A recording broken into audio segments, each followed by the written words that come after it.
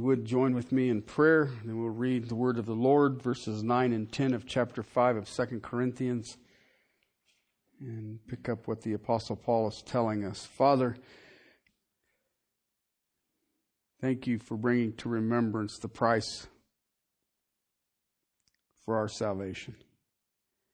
And Father, when we grow weary, may we understand the cost.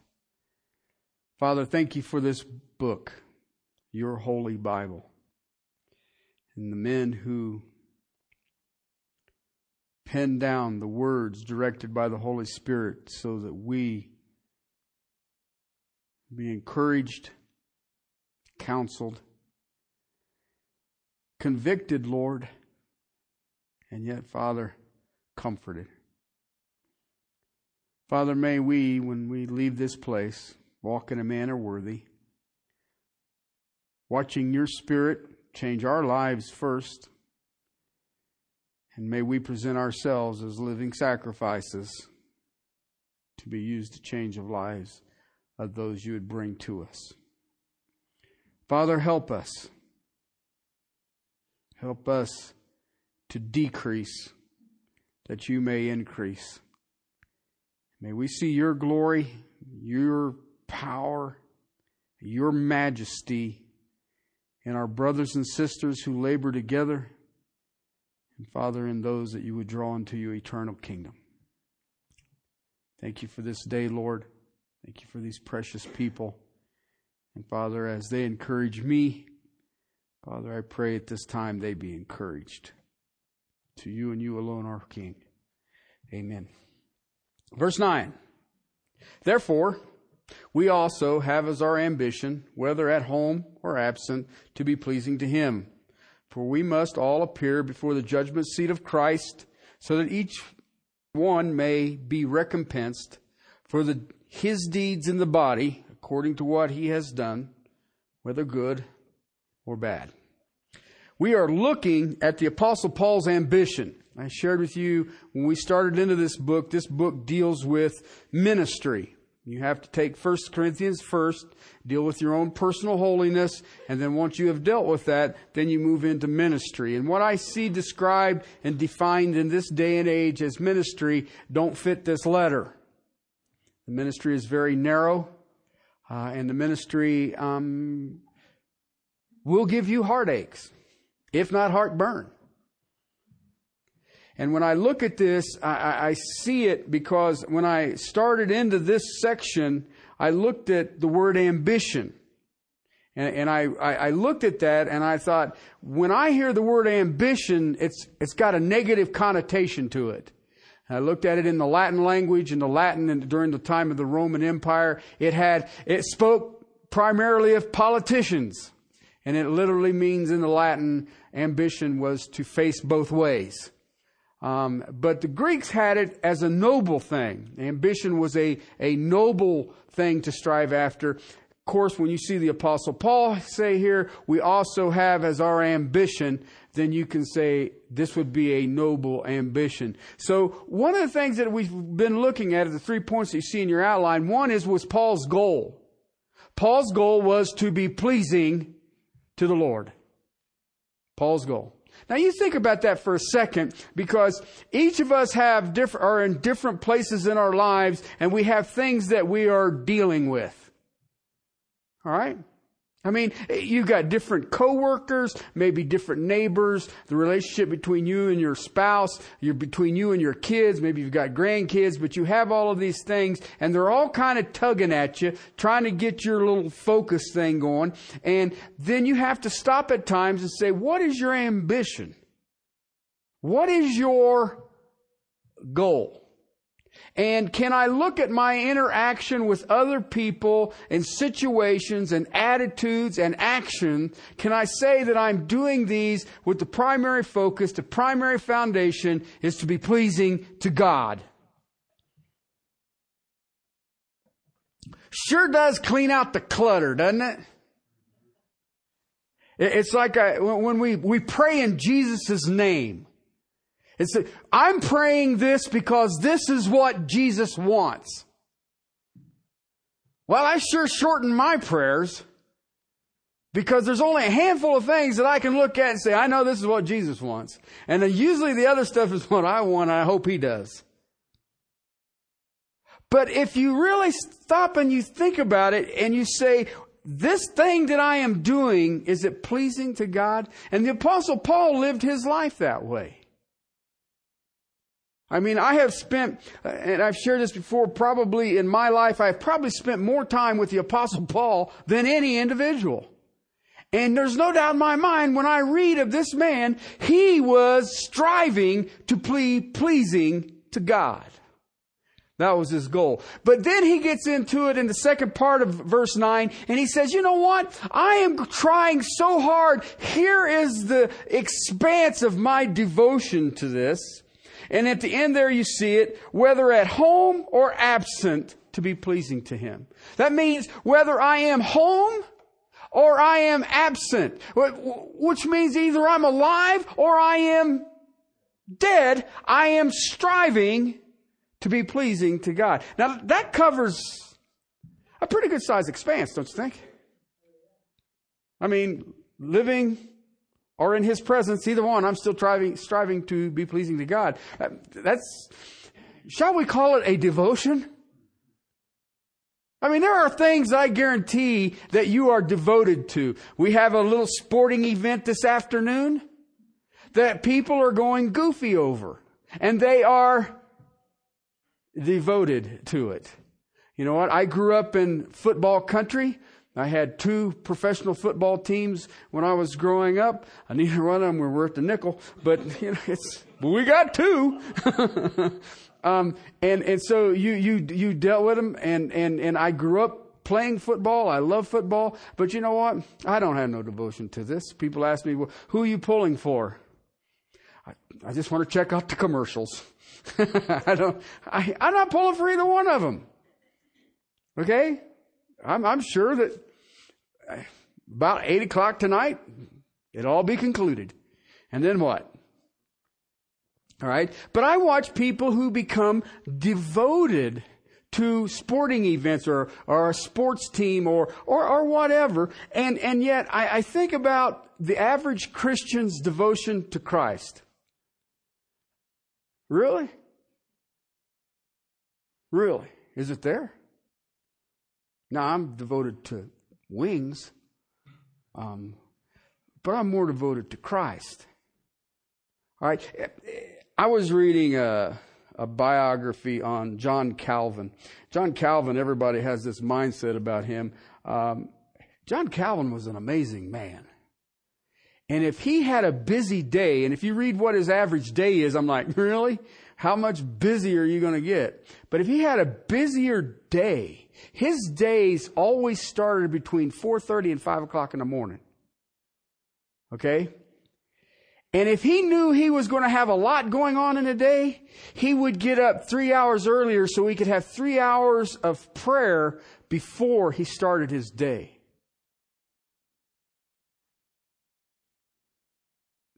I've never really been successful praying in the dark.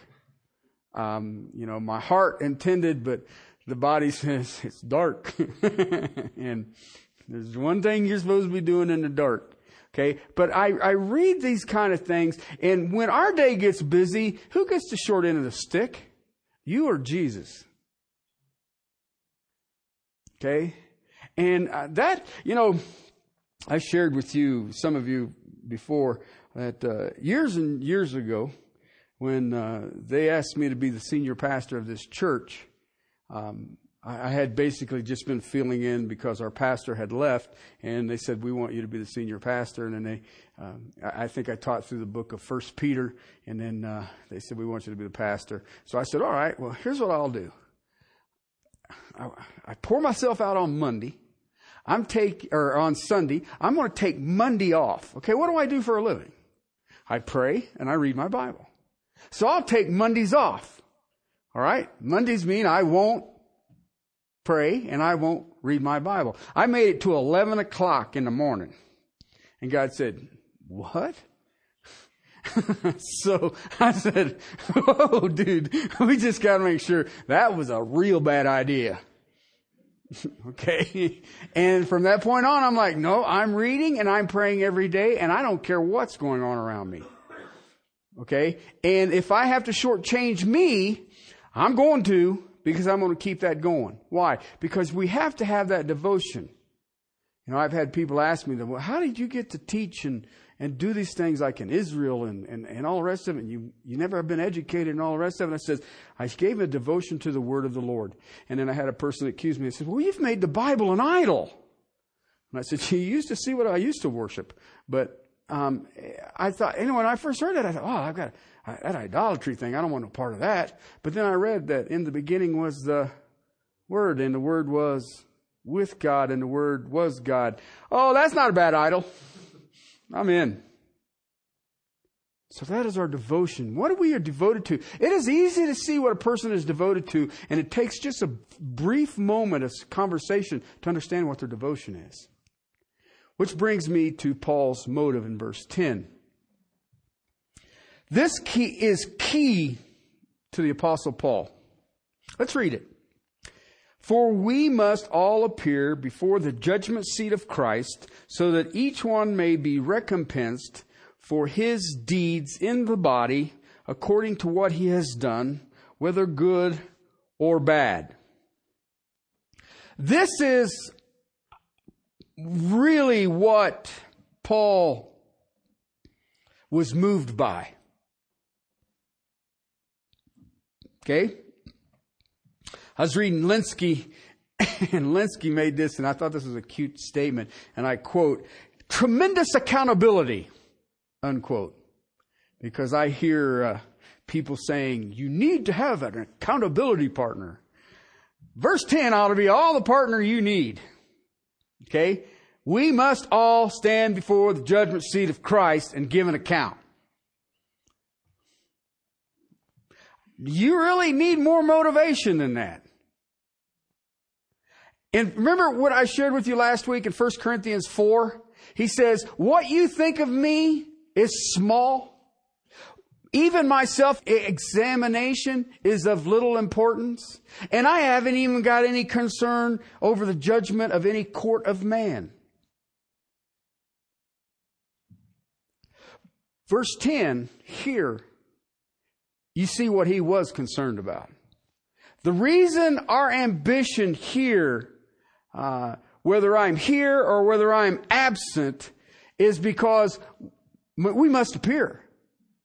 We must appear. I'm a cursory reading of this without getting into any of the depth of it, should motivate to an accounting idea that says, hello. Now, I want us to look at this. I'm just going to tear this thing completely apart because he starts it out there. He says, we must all, and then he uses, and each one. Okay. In the context of this, he's speaking of this tent that is slowly being dismantled as we groan and as we wait for the heavenly body. So he's saying you can't disregard this vessel that you're in. The Flip Wilson that says, the devil made me do it. You can't do it. Why? The things that you are doing right now have eternal ramifications to you. Because if it says we all and each one, that's very specific. Also, the culture that the Corinthians existed in was antinomian. The flesh was evil and the spirit is good. You see that alive and well and thriving amongst us right now. Because, if I wasn't in this old stinking container, I wouldn't have done all them knucklehead things. Yeah, you would have. And when Paul brings this out, he's speaking of an event that all of us are going to have to go through. Now, I need to share something with you. Who's he talking to here? The church. The church. So he's saying, if you are a Christian, you will stand before the judgment seat of Christ, each and every one of us. We all must appear. And what he's saying is, everything will be made manifest. It will be made clear. It will be revealed and exposed.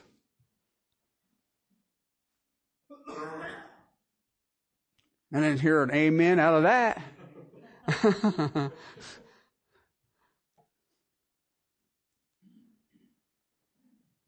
We all, to us, because... Now listen, I want you to understand something. It's going to be exposed to who? To the individual. Why? God already knows. It's not going to expose... Oh, I didn't see that. No, He's going to show it to you and to me. No, I'm not going to stand in the line and say, look at Brian's. Wow. That's not what this text says. This text says you intimately with God before the judgment seat of Christ, He's going to show you what happened and what's going on. See, we will find out what the real verdict on our life is. Okay? Now, contextually, I be real careful with this. It will be the verdict on your ministry.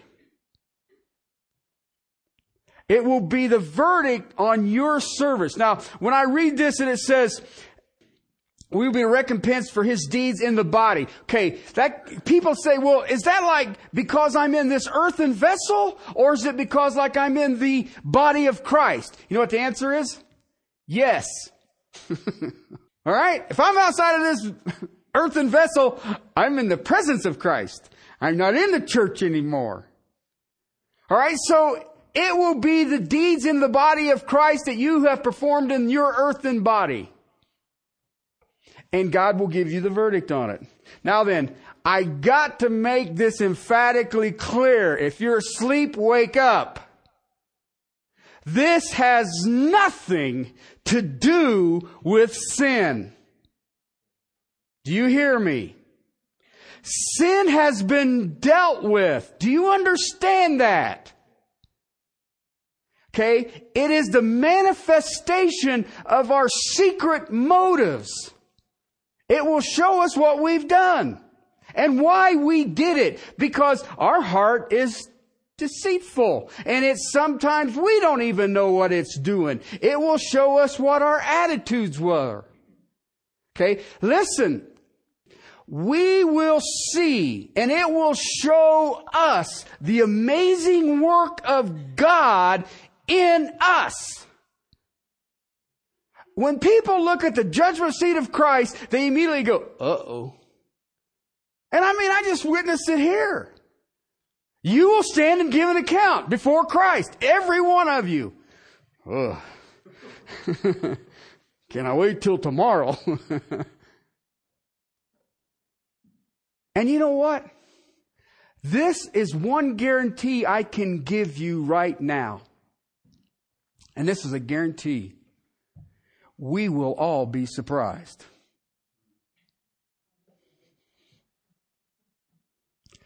Now listen, be real careful, because I know what our propensity is. We're not going to be surprised at what is burned up, but what is left. There are things that you've done in the service of Christ you don't know you did. And all of a sudden it's going to shine brightly and you're going to go, whoa. And you know what? We will all be able to sit there at that time as we look to the judgment seat of Christ, and we will all be able to praise God with all the stuff that is gold, silver, and precious stone. Things that you and I never dreamed of that God used you for, and you served and you didn't even know you did it. Karen here? There's a lady in this church, brings her grandson.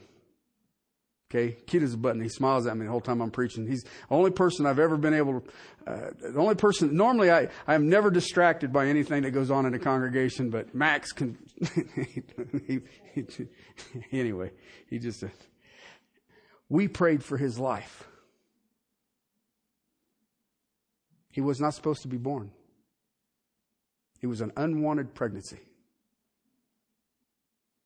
And his grandma sought me out and Stephanie out, and we began praying that this little boy would be among us.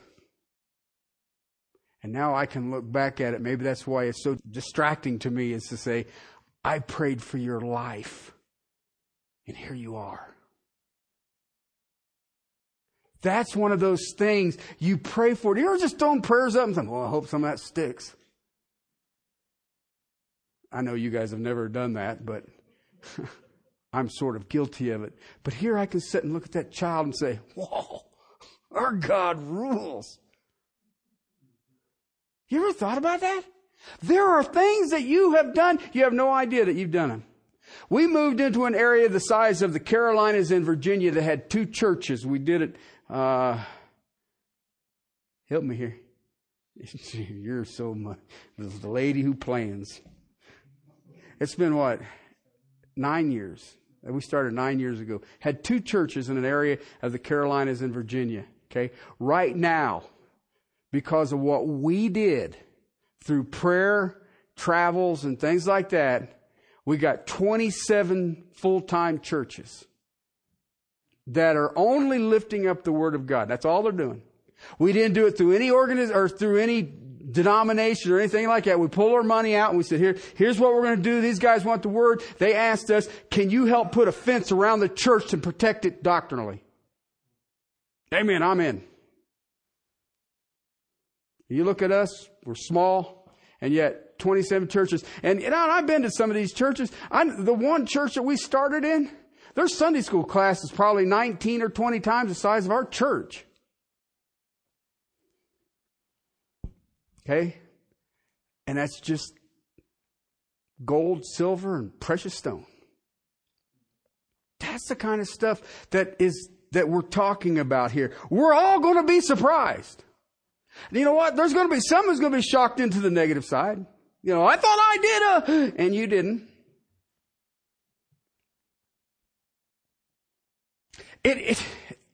When I look at this, it is that moment when all of the hypocrisy, all of the concealed stuff, all of the waste, the useless stuff is just flat out stripped away. All the things that you thought, well, I'm thinking that this is really going to bless something, and you're going to realize, nope, didn't bless nothing. 1 Samuel 16:7 says, God looks on the heart. Looks on the heart. Hey, have you ever done those have-to ministries? One of my faults as a pastor is I hate to ask people to do things. Okay, because people have it in their mind that if the pastor asks, I have to do it. Okay, and it's a little frustrating to me at times. Okay, but then I've learned that there's times I've got to have help. You know, we've got these bumper things that are out there that your car pulls up against. The guy who plowed the driveway pushed a bunch of them around. Them things weigh a lot. He pulled them up into a pile yesterday, and they were blocking the entryway. And so I'm out there, and I thought, well, I'll just drag this over and put it back. Oh, my God. And he had moved all the snow, so there's nothing slick left. And so I'm sitting there going, Al, why ain't you here yet? Heavy things. Ask. And you know what? And as the pastor, hey, help! These things weigh as much as a Buick with no wheels. But there's times that we get into these things and we think that we're going to have to ask somebody and we're going to need something. And there's things that you think that this is going to be legit. And it's not. It's a waste of time. It will be revealed to each individual. He says each one. And it was what? According to what has been done. Okay, now look. I want you to back up here because it says here, The judgment seat of Christ. Okay, the word there in the original language is bema. Okay, and I've heard all of the explanations on it. I took it back to the original language, and it just means a place reached by steps. I know, you was really expecting something, but that's all it means. It's a platform. If you go to Nehemiah 8 verse 4 and go to the Septuagint, you'll see that Ezra got up on the bema and spoke. You know what they call it? Podium. In the Greek culture, it was a platform, and it was basically used for athletes. The athletes would get up on the one who won, would get on the highest part of the platform, and he was the winner. That's where he would receive his crowns. Okay? The New Testament refers to the place where judgment takes place. What are you doing with an athlete? The judgment has taken place and you are now being rewarded. It also speaks in John 19:13 and in Matthew 27:19 where Pilate sat. Pontius Pilate. And it was Jesus had to go up the steps to the platform where Pilate was. Okay? Now then, this platform has a mindset of judging. But like I said, the bulk of the time you see it used, it's speaking of a place where the athletes receive their rewards. And it's any elevated place.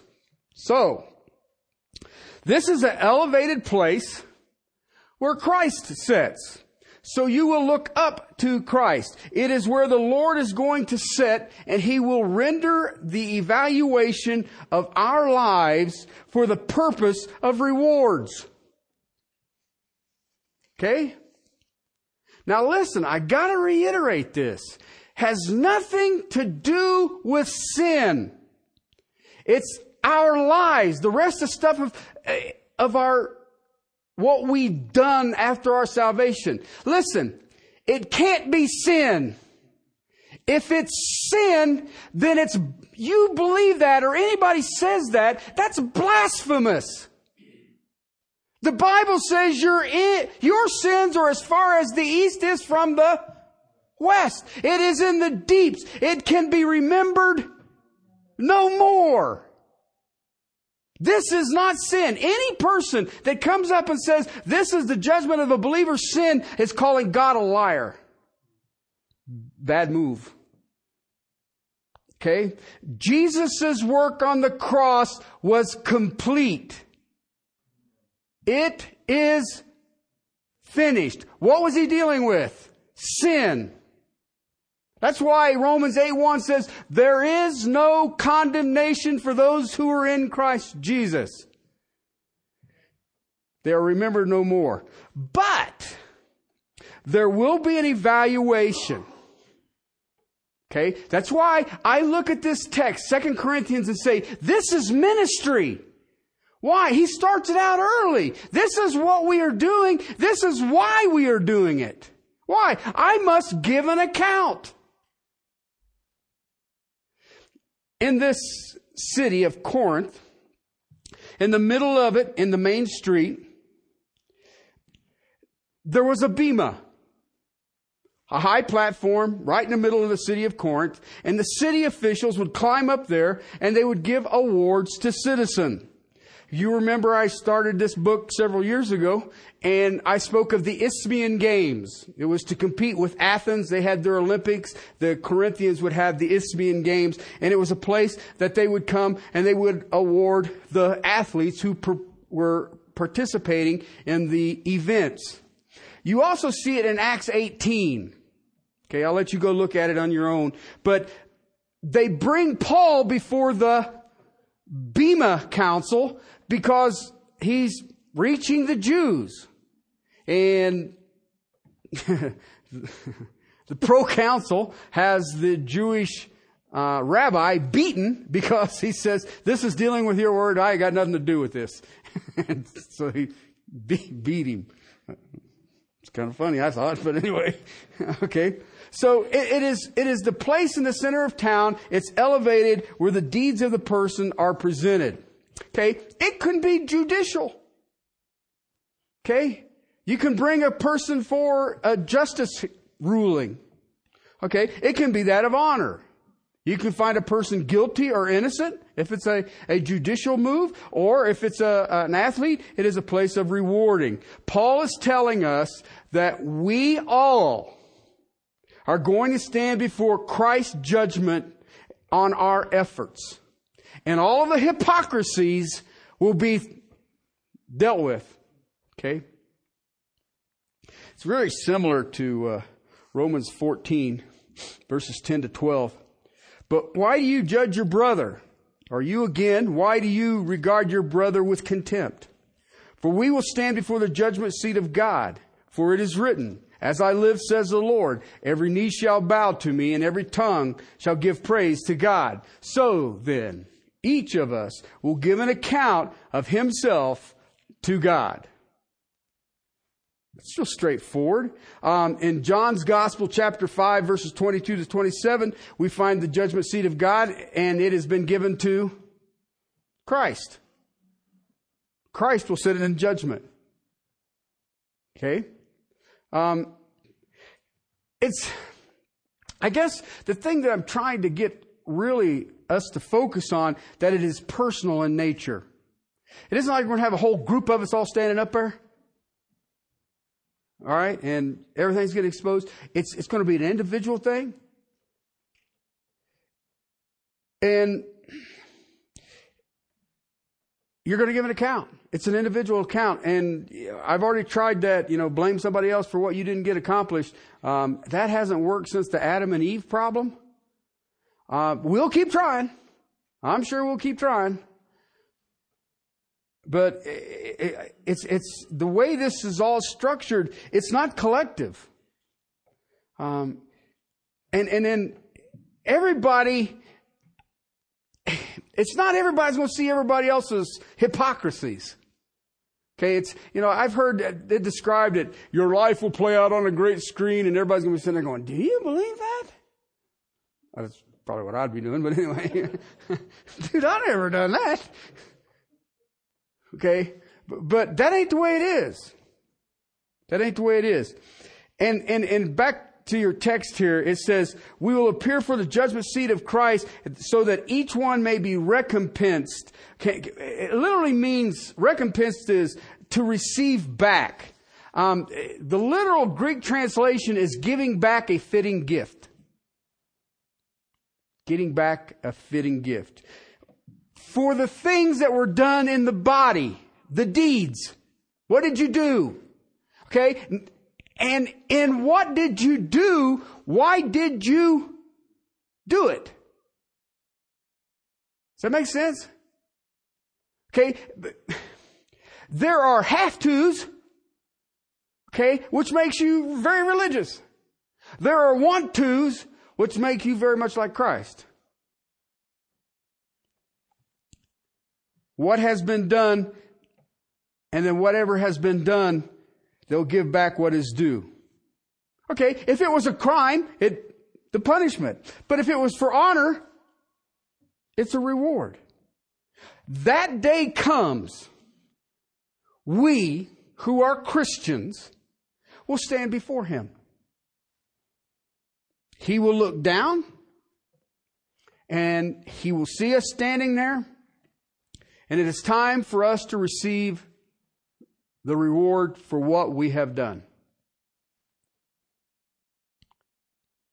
Okay? And it's going to be, now listen, you've got to understand this.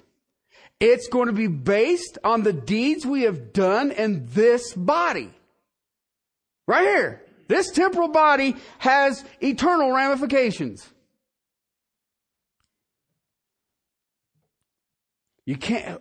when I look at the Apostle Paul, and I see it in the evangelical community today, we have a desire, I believe it's an excuse to kind of disregard the container.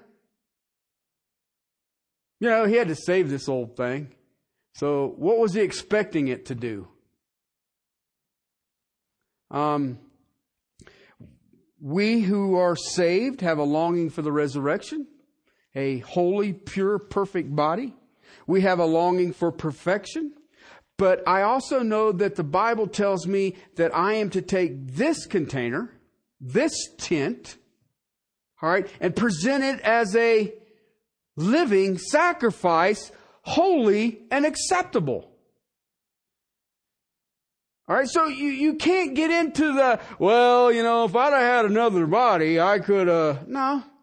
Or if I would, there's times, most of you know my testimony, I was saved late. That's what I call it.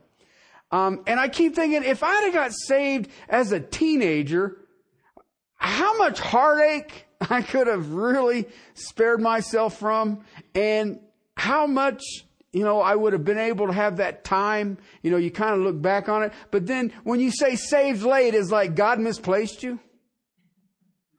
Well, I forgot he was over there.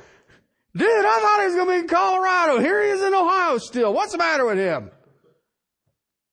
Okay, so don't misconstrue me on that. But there's times when I look at it, if Lord had you saved me earlier, and God says, you couldn't get saved earlier. Okay, you are my primary definition of stiff-necked.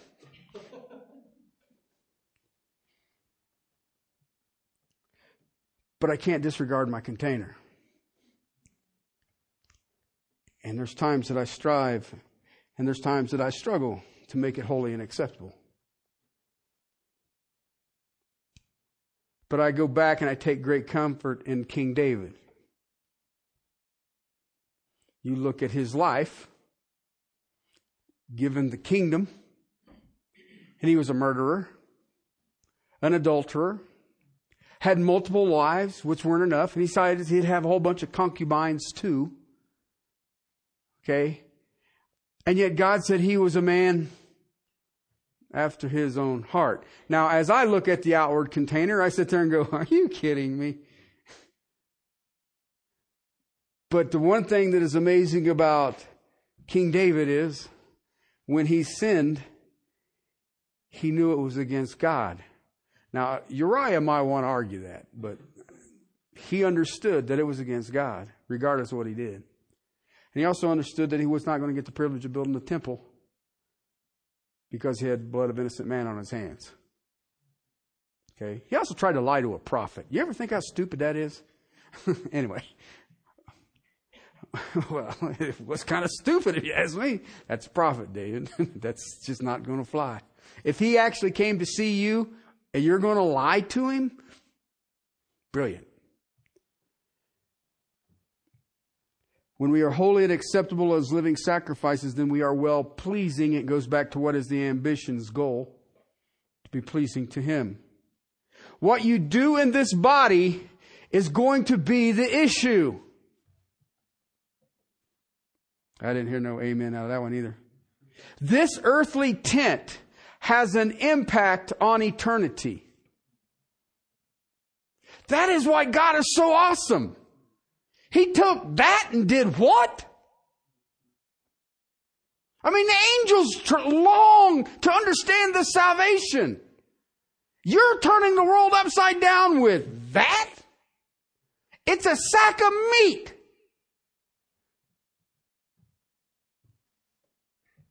Revelations 22:12, Jesus says, "Lo, I come quickly, and my reward is with me." Okay, again, I will remind you, this is not sin. This is the deeds that you've done in the body. Listen, what you have done with your body that has eternal value. Okay? Not everything you do with your body is sinful. All right? If you go walking, that is not sinful. Okay? If you play golf, it is not sinful. It has the potential, but it's not in its onset. I have seen people who have stepped into sin in golf. So I remember sitting one time in a tee box and a guy hit the ball straight at me and I was sitting 90 degrees off of him. I don't know who sinned. Was it me or him? You can go fishing. It's not sinful. Did you know that you can go to the mall and it is not sinful. Painting your house is borderline. Did you know riding a motorcycle is not sinful? Getting your degree is not sinful. If you're looking for a job promotion, it's not sinful. You can even write a poem and it's not sinful. Life is full of stuff that is not sin. But what you do with your time in the deeds of the body, whether good or bad. Okay, good or bad. Okay, good is pretty straightforward. The word bad there, everybody gets the bad things. Okay, 3 words that we translate bad. Okay, one is poneros. Poneros is a moral evil. Okay, it's not poneros. Okay, another one is kakos, which just means evil. All right, that ain't the word that is used here. Okay, the word that is used here is phallos. Okay, phallos. You know what that means? Useless. Worthless. See, and life is like that. You can spend a day in the study of God's Word. Now listen, has anybody here spent an entire day studying God's Word? Okay? But if you did do that, you know what? That's good. That's good. What if you spent a day walking through the mall? Well, if you walk through the mall singing hymns, that's good.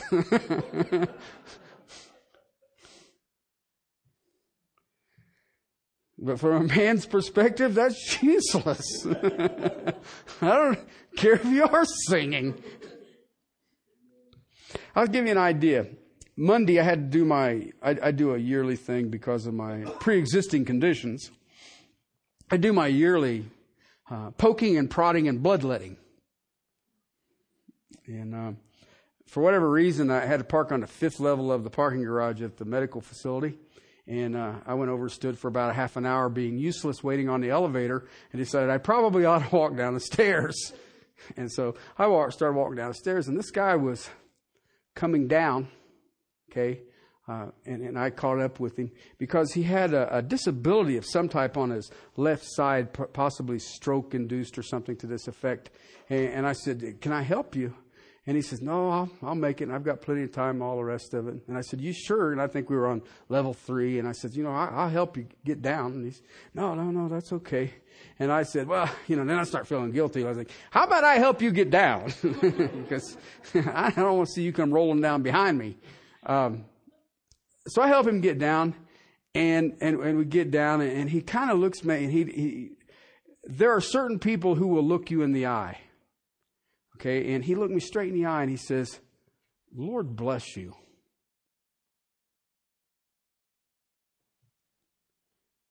And I just sit there and I look back at him and I says, "Sir, you have no idea how much the Lord has blessed me." Okay? But remember, I was standing at the elevator going, come on. Haven't given blood in a year. I'm ready.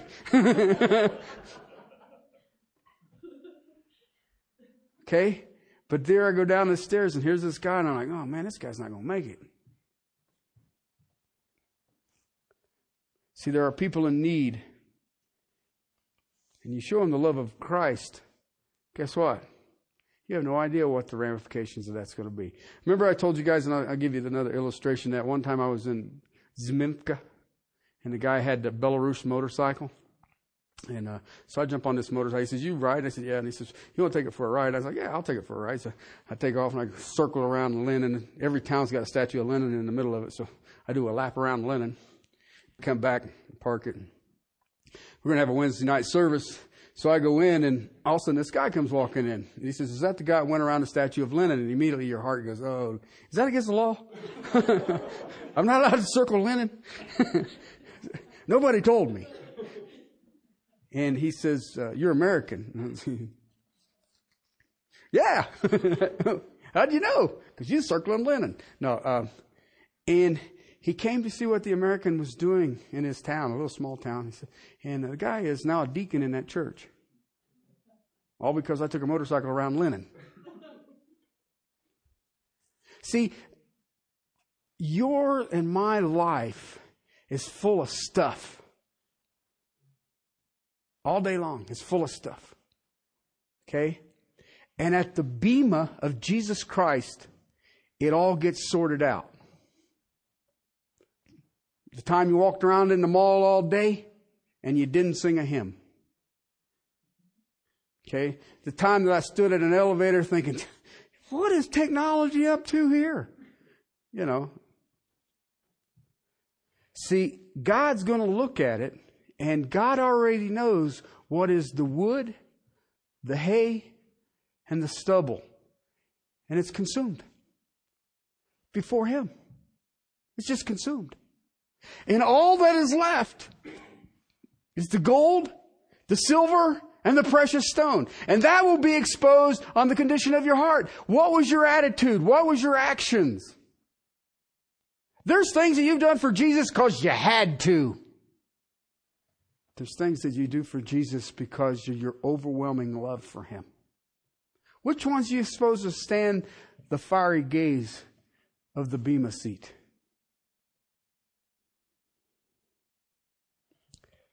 What is worthless and what is good? I'll deal with that next week. Let's pray. Father, to your glory. Father, I pray that none walk from here afraid of the judgment seat of Christ. And Father, I pray that we will have an anticipation of the judgment seat of Christ, that we will have a greater understanding of amazing grace. And yet, Father, for such a time as this, you have us here. Help us, Lord. Help us to understand that each of us will stand before the King of Kings and Lord of Lords and give an account.